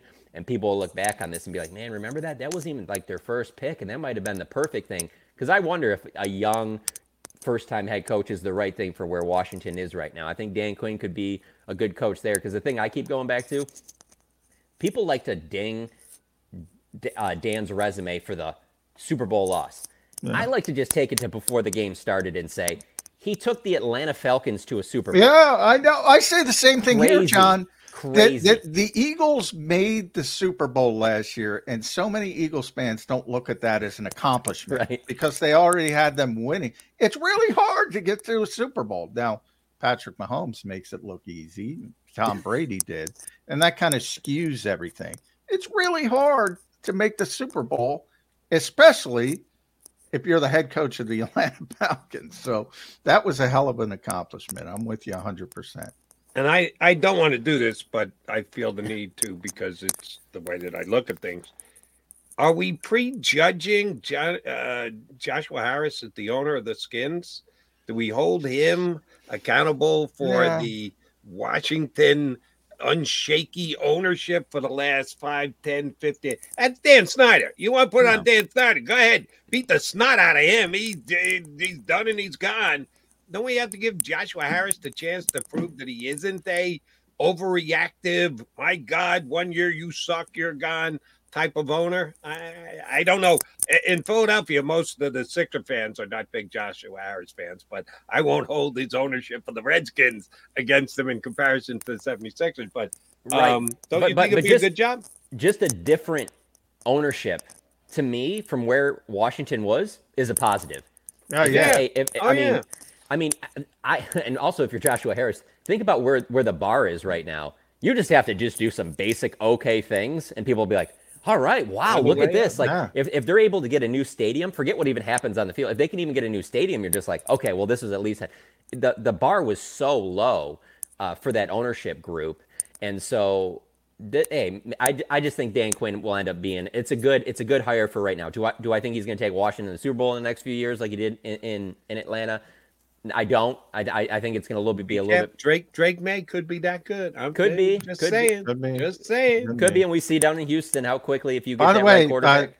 It's very early in the process, but I've been becoming a Jaden Daniels fan. I like him better than both Drake May and Caleb. I saw that Caleb Williams play against Notre Dame. I go, what the hell is this? That's one of the worst games I've seen from a number one type level prospect. So I'm probably overreacting to that, but we got plenty of time to talk about the draft. The Cowboys have to find a DC. Could we see a trade? Ron Rivera talk, Dallas. Mike Zimmer wants back at 67. He is older than Vic, by the way, Jody. Vic Fangio, 67 years old. Al Harris. A lot of people talking about Al Harris down there. You want to elevate him? I'll tell you, if they want to elevate Al Harris, John, we went through a season where the Eagles hired young coordinators, and they weren't about growing pains. So you kind of have to understand there's going to be growing pains with a young coach if they go that route. What are your early indications about the next defensive coordinator? I'd be really surprised if they went with a first-time DC. Mike McCarthy being in the last year of his contract. I know that Joe Witt Jr. would be the natural replacement because he's been in the system. He knows what Dan Quinn liked. He'd worked with Dan Quinn before, Dallas, and then he has a long track record with Mike McCarthy. But I'm not saying it can't happen. I'm just saying I'll be surprised if that happens because I'm going off of what I've seen over the last decade plus. And in the last decade, the Cowboys have not had a defensive coordinator that hadn't previously been an NFL head coach, much less a defensive coordinator in the NFL. So that you got to go back to 2013. Monty Kiffin's the last defensive coordinator the Cowboys have had that did not have head coaching experience. And then Mike McCarthy's side of it, you go all the way back to, I think, 2009. You got Dom Capers. Dom Capers had previous head coaching experience. When they moved on from Dom Capers, Mike Pettin had previous head coaching experience. He comes to Dallas. His DC hire is Mike Nolan. It didn't work out, but previous head coaching experience. Yeah. Dan Quinn, like to just all of a sudden in the final year of a contract, which could be your last year, that's where the Ron Rivera thing, that's when the Mike Zimmer thing, Brandon Staley, the wild card here that a lot of people will talk about down here would be Mike Vrabel. But if you're Mike McCarthy, do you want a guy coming in there that's really saying he could be your next head coach? So I don't know that you'd love that, but that's where I'm leaning. And I think the longer this plays out, the more that's the chance. Because let's be honest, if you wanted it to be Joe Witt or Al Harris or the defensive line coach, Adam Durde, you could do that today. You could do that. You could have done that yesterday when Dan Quinn, the news came out he was going to Washington. So let me ask you this. Jerry Jones took a stance. Season ended, rumors, whispers all over the place. We're going through the same thing here in Philadelphia. And Jeff Lurie and Howie Roseman stayed behind closed doors when Jeff wasn't out shopping for a yacht. But other than that, they did not put their opinion on whether a coaching change was needed or not. Jerry came out right away and said, McCarthy's my coach. You can just stop all your talk about it. He chose a specific way to handle business. The Eagles did it opposite.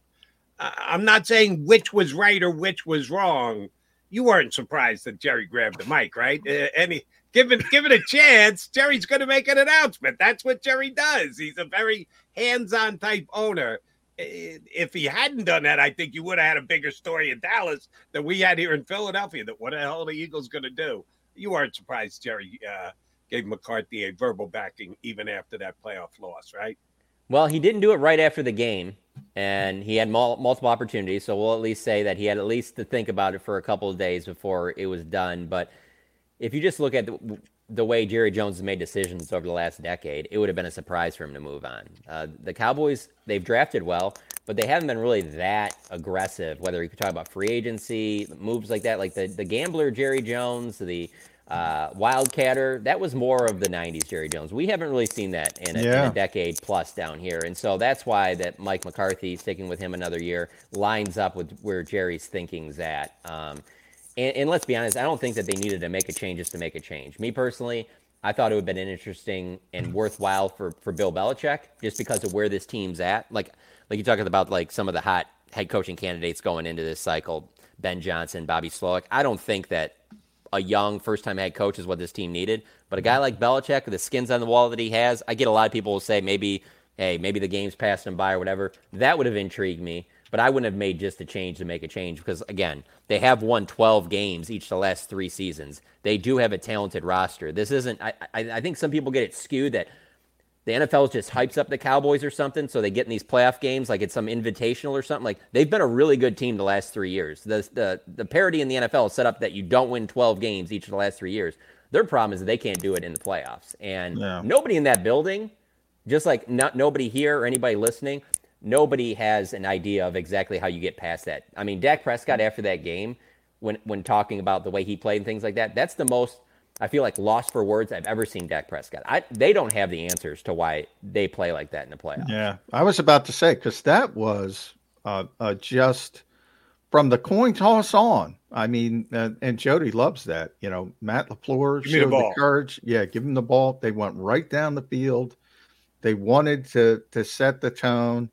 Jordan Love got hot at the right time. Boy, he's talented. I love him long term. The Packers ran him out of the building, and the Cowboys don't lose at AT&T Stadium.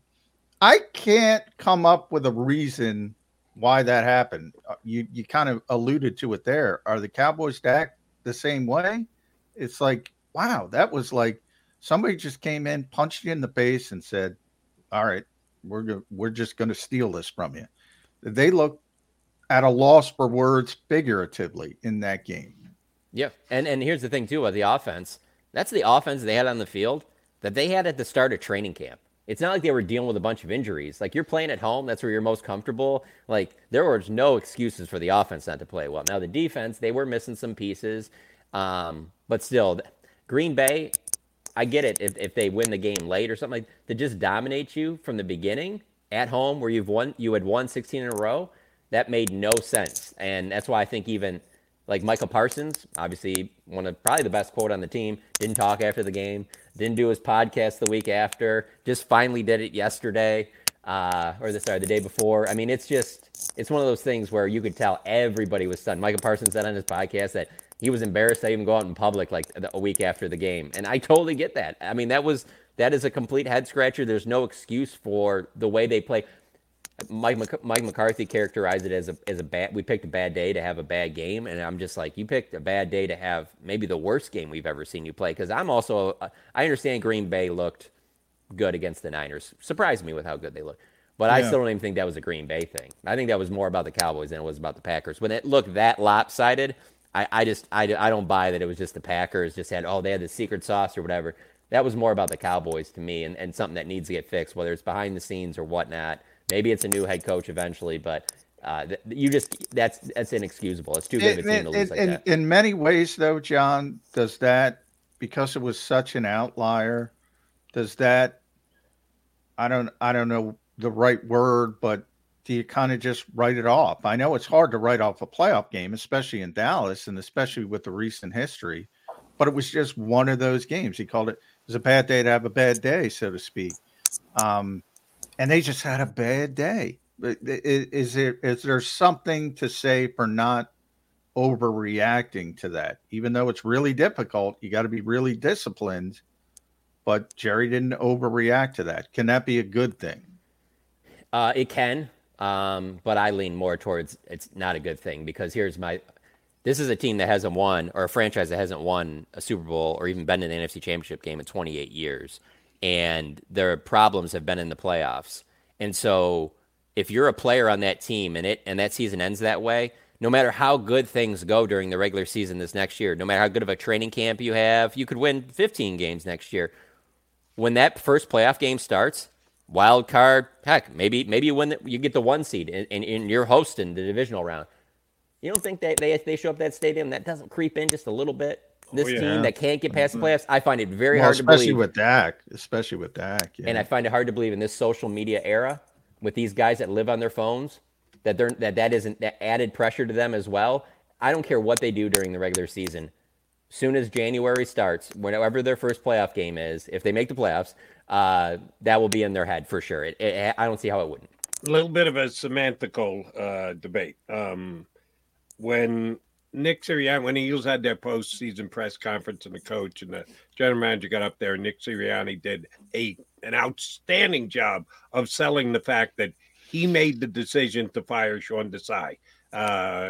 11 games into this, 10-3 at the time. Shoot, after the Cowboy game, the Cowboys got Sean Desai fired, or pushed up. Demoted. That's right. I don't want to say fired. To eat hot dogs in the booth rather than call the place. To me, that's a fireable offense.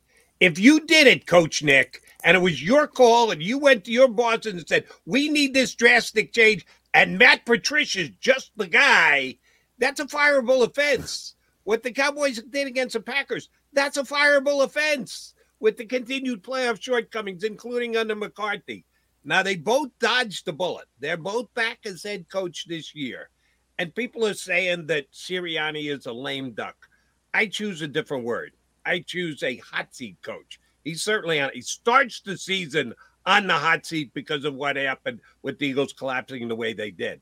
I'd certainly say the same about McCarthy, but I even go that step further and say he's a lame duck coach because he's only got 1 year left to go.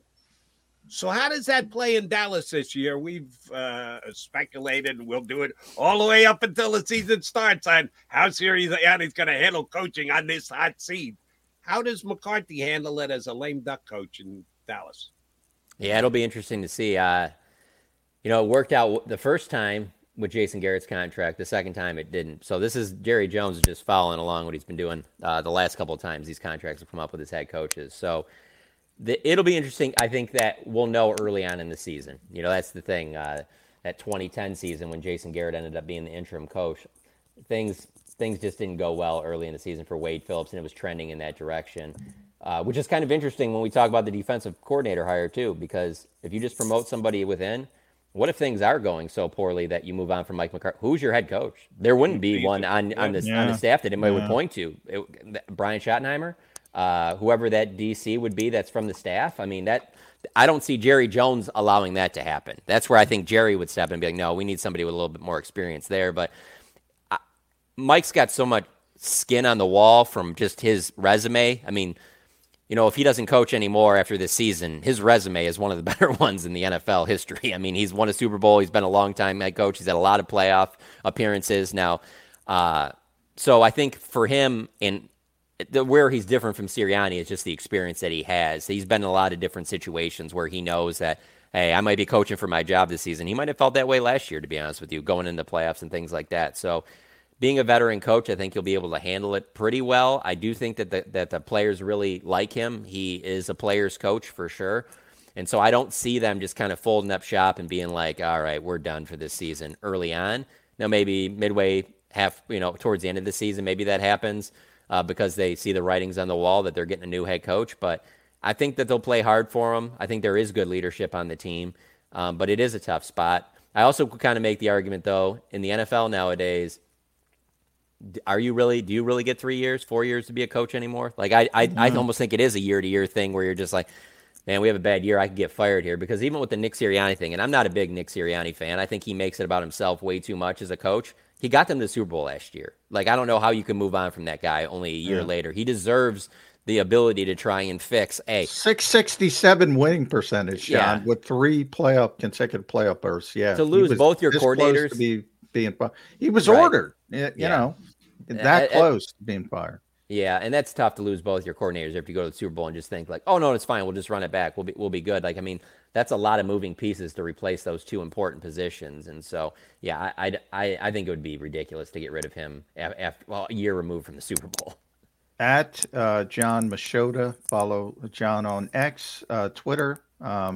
Read him at theathletic.com. Does a tremendous job with covering the Dallas Cowboys. I'll end it here with you in the fact that we talked about Dan Quinn, Washington, the incestual nature. How bad would it be for Jerry Jones if, I don't know, 1 week Dan Quinn holds the Cowboys to 20, you get a big upset, then Kellen Moore puts a 40 spot on him? How bad would that be for Jerry Jones? It'll be really bad because the fans will be even more frustrated than they are right now. And this is about as frustrated they've probably been in a long time. But to see that happen, that would not be good. It's going to be a lot of fun storylines in the NFC. Here, I'll give you a storyline coming off of that. If Kellen Moore and that offense look great, let's say the Eagles get back to the Super Bowl and the Cowboys imploded, Kellen Moore would be very high on the list of guys I could see Jerry Jones going after to be the next head coach of the Dallas Cowboys. The Eagles might have to fire Nick Sirianni Kellen Moore. I know, Jerry. That'll be a Philadelphia munch. I guarantee you. Phone lines on WIP. Get Nick out of here. And by the way, we can't. Oh my God, we can't lose Kellen Moore. I guarantee you, that's the song. And guys, I'm rooting for Chip Kelly to get to Washington as the offensive coordinator. We'll have all this Chip Kelly in Washington, Dan Quinn in Washington, Kellen Moore in Philadelphia. Wow, a lot of good stuff in the NFC East coming up this year. Strange bedfellows. That's what we like about the National Football League. Johnny Machota, always a pleasure whenever you come on with us. Thank you very much for doing it. Good luck to C.D. Lamb. I don't know if did he do the golf thing too? Dodgeball. I know he was great at dodgeball, but I guess. Did you like the movie Dodgeball? Patches O'Houlihan, guys. Duck, dip, dodge, and I forget the last one. I think it was Dodge again. Yeah, it was. Yeah. No, good movie. I enjoyed it for sure. I watched it. I've forgotten it. But C.D. Lamb kicked ass in dodgeball yesterday. We'll see if any of the Eagles or the Cowboys do better in the Pro Bowl, because that's all we got this weekend. No football. You got to wait around for the stinking Super Bowl for 2 weeks, so you're stuck watching dodgeball with the NFL players. Machota will enjoy, as we did, having him here with us today. Thanks, JM. Thanks for having me on, guys. That is John Machota here with us on Bird Street. Patches O'Houlihan, greatest dodgeball coach of all time. We're talking about coaches. Patches. Is that the name of the dodgeball guy? I saw the movie. It's not one that I can quote or give you a rundown of the characters in. Delaware Valley Insurance time. Birds fans, here's your chance to save up to 40% on your car insurance right now for one of Jacob Sports' great partners. Here's what you need to do. Call one of the 2 managing partners, either Jim or Fran, and tell them you're a friend of both Jacob Sports and Birds 365.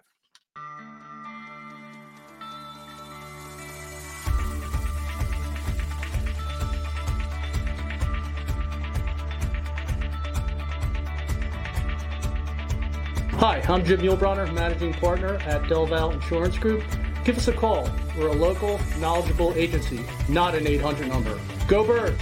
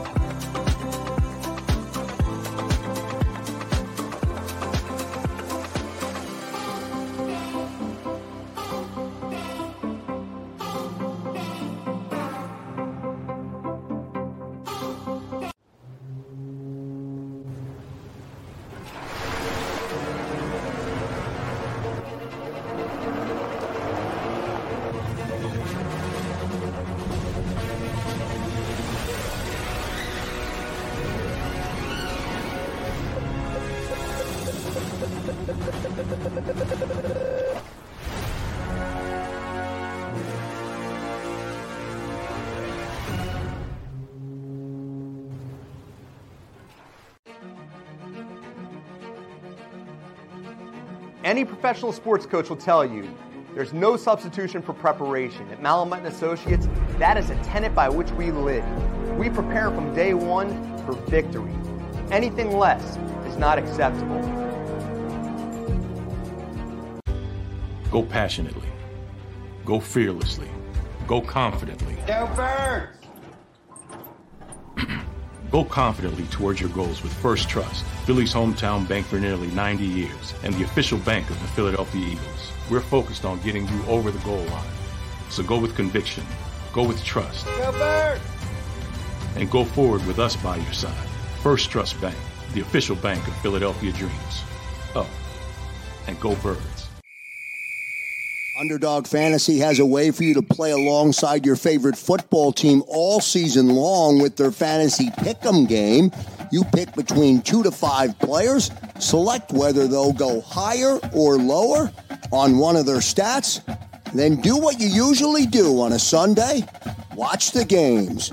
You can win up to 20 times your money in a single game by going 5 for 5. It's a fantasy game, and the sports betting show wants you to get involved. Go to UnderdogFantasy.com. When you sign up, use the promo code WIN, and Underdog will double your first deposit up to $100. That's UnderdogFantasy.com. Use the promo code WIN.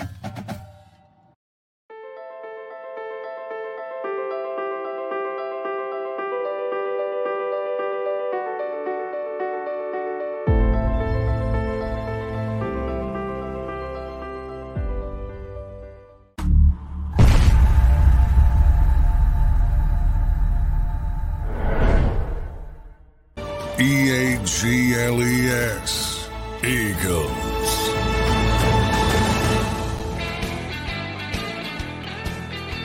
Time to put a bow on the show here on Birds 365, Mac and Mac guys, and the week as well.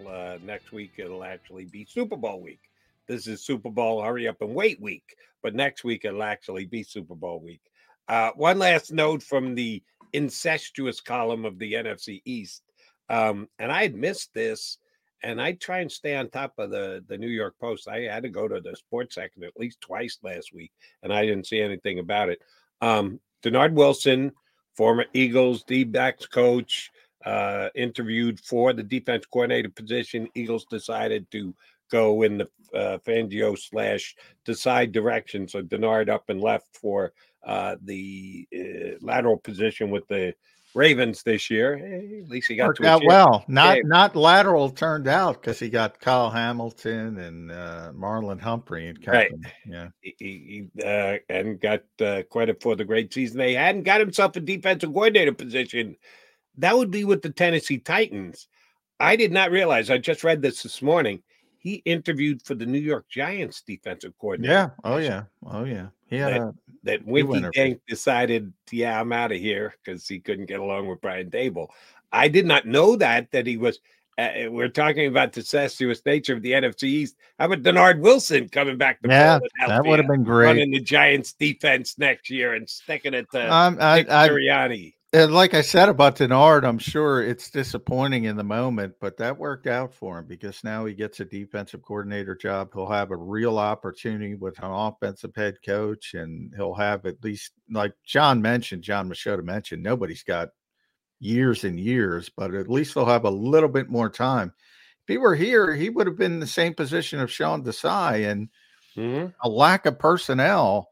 And if things probably would have went, they might have been a little bit better, but there wasn't the personnel to be that much better. And I think he would have been one and done here, especially with Vic, forcing his way out of Miami, essentially. And Vic would have been here, would have worked out the same way. So probably worked out for him long-term. And not a big fan of Tennessee's personnel right now on defense either. But as we talked about, there's one guy. Right. There's one guy. You need 11. But here's the difference between Tennessee and Philadelphia. If it stayed here and gotten the job, expectations. One had Super Bowl expectation. You better get back to the Super Bowl expectations. Tennessee's expectations, new coach, offensive coach. Yeah, nobody's getting fired after 1 year in Tennessee this year. They're going to be allowed to have those growing pains. He will get just that in Tennessee. All right, J-Mac, we'd be out of time. I'm good for next week. You Super Bowl bound, or you going to be here all week? What's your schedule? Going to be here. No Eagles, so I'm not going to the Super Bowl, and I'm not upset by that at all. Only a trip to Vegas would have been okay. Yeah, that would have been all right. That part would have been all right, but yeah, I've been to enough Super Bowls. I can take one off. You can do without. I'm bummed because I'm not going to Vegas. Not because I'm not going to the Super Bowl, but I'm not going to Vegas. But we'll be here all next week. You're going to get John McMullen, Jody McDonald in 2 and 2 days. This is. You've been listening to Birds 365, the destination for the passionate Eagles football fan who bleeds green. If it's Eagles football, we're talking about it. Debate, inside the locker room, and guests that are some of the greatest football minds from around the region. We hope you enjoyed the show. We know we had a blast. Make sure to like, comment, and subscribe, and we'll be back soon. But in the meantime, hook up with us on social media at Jacob Sports. See you next time on Birds 365.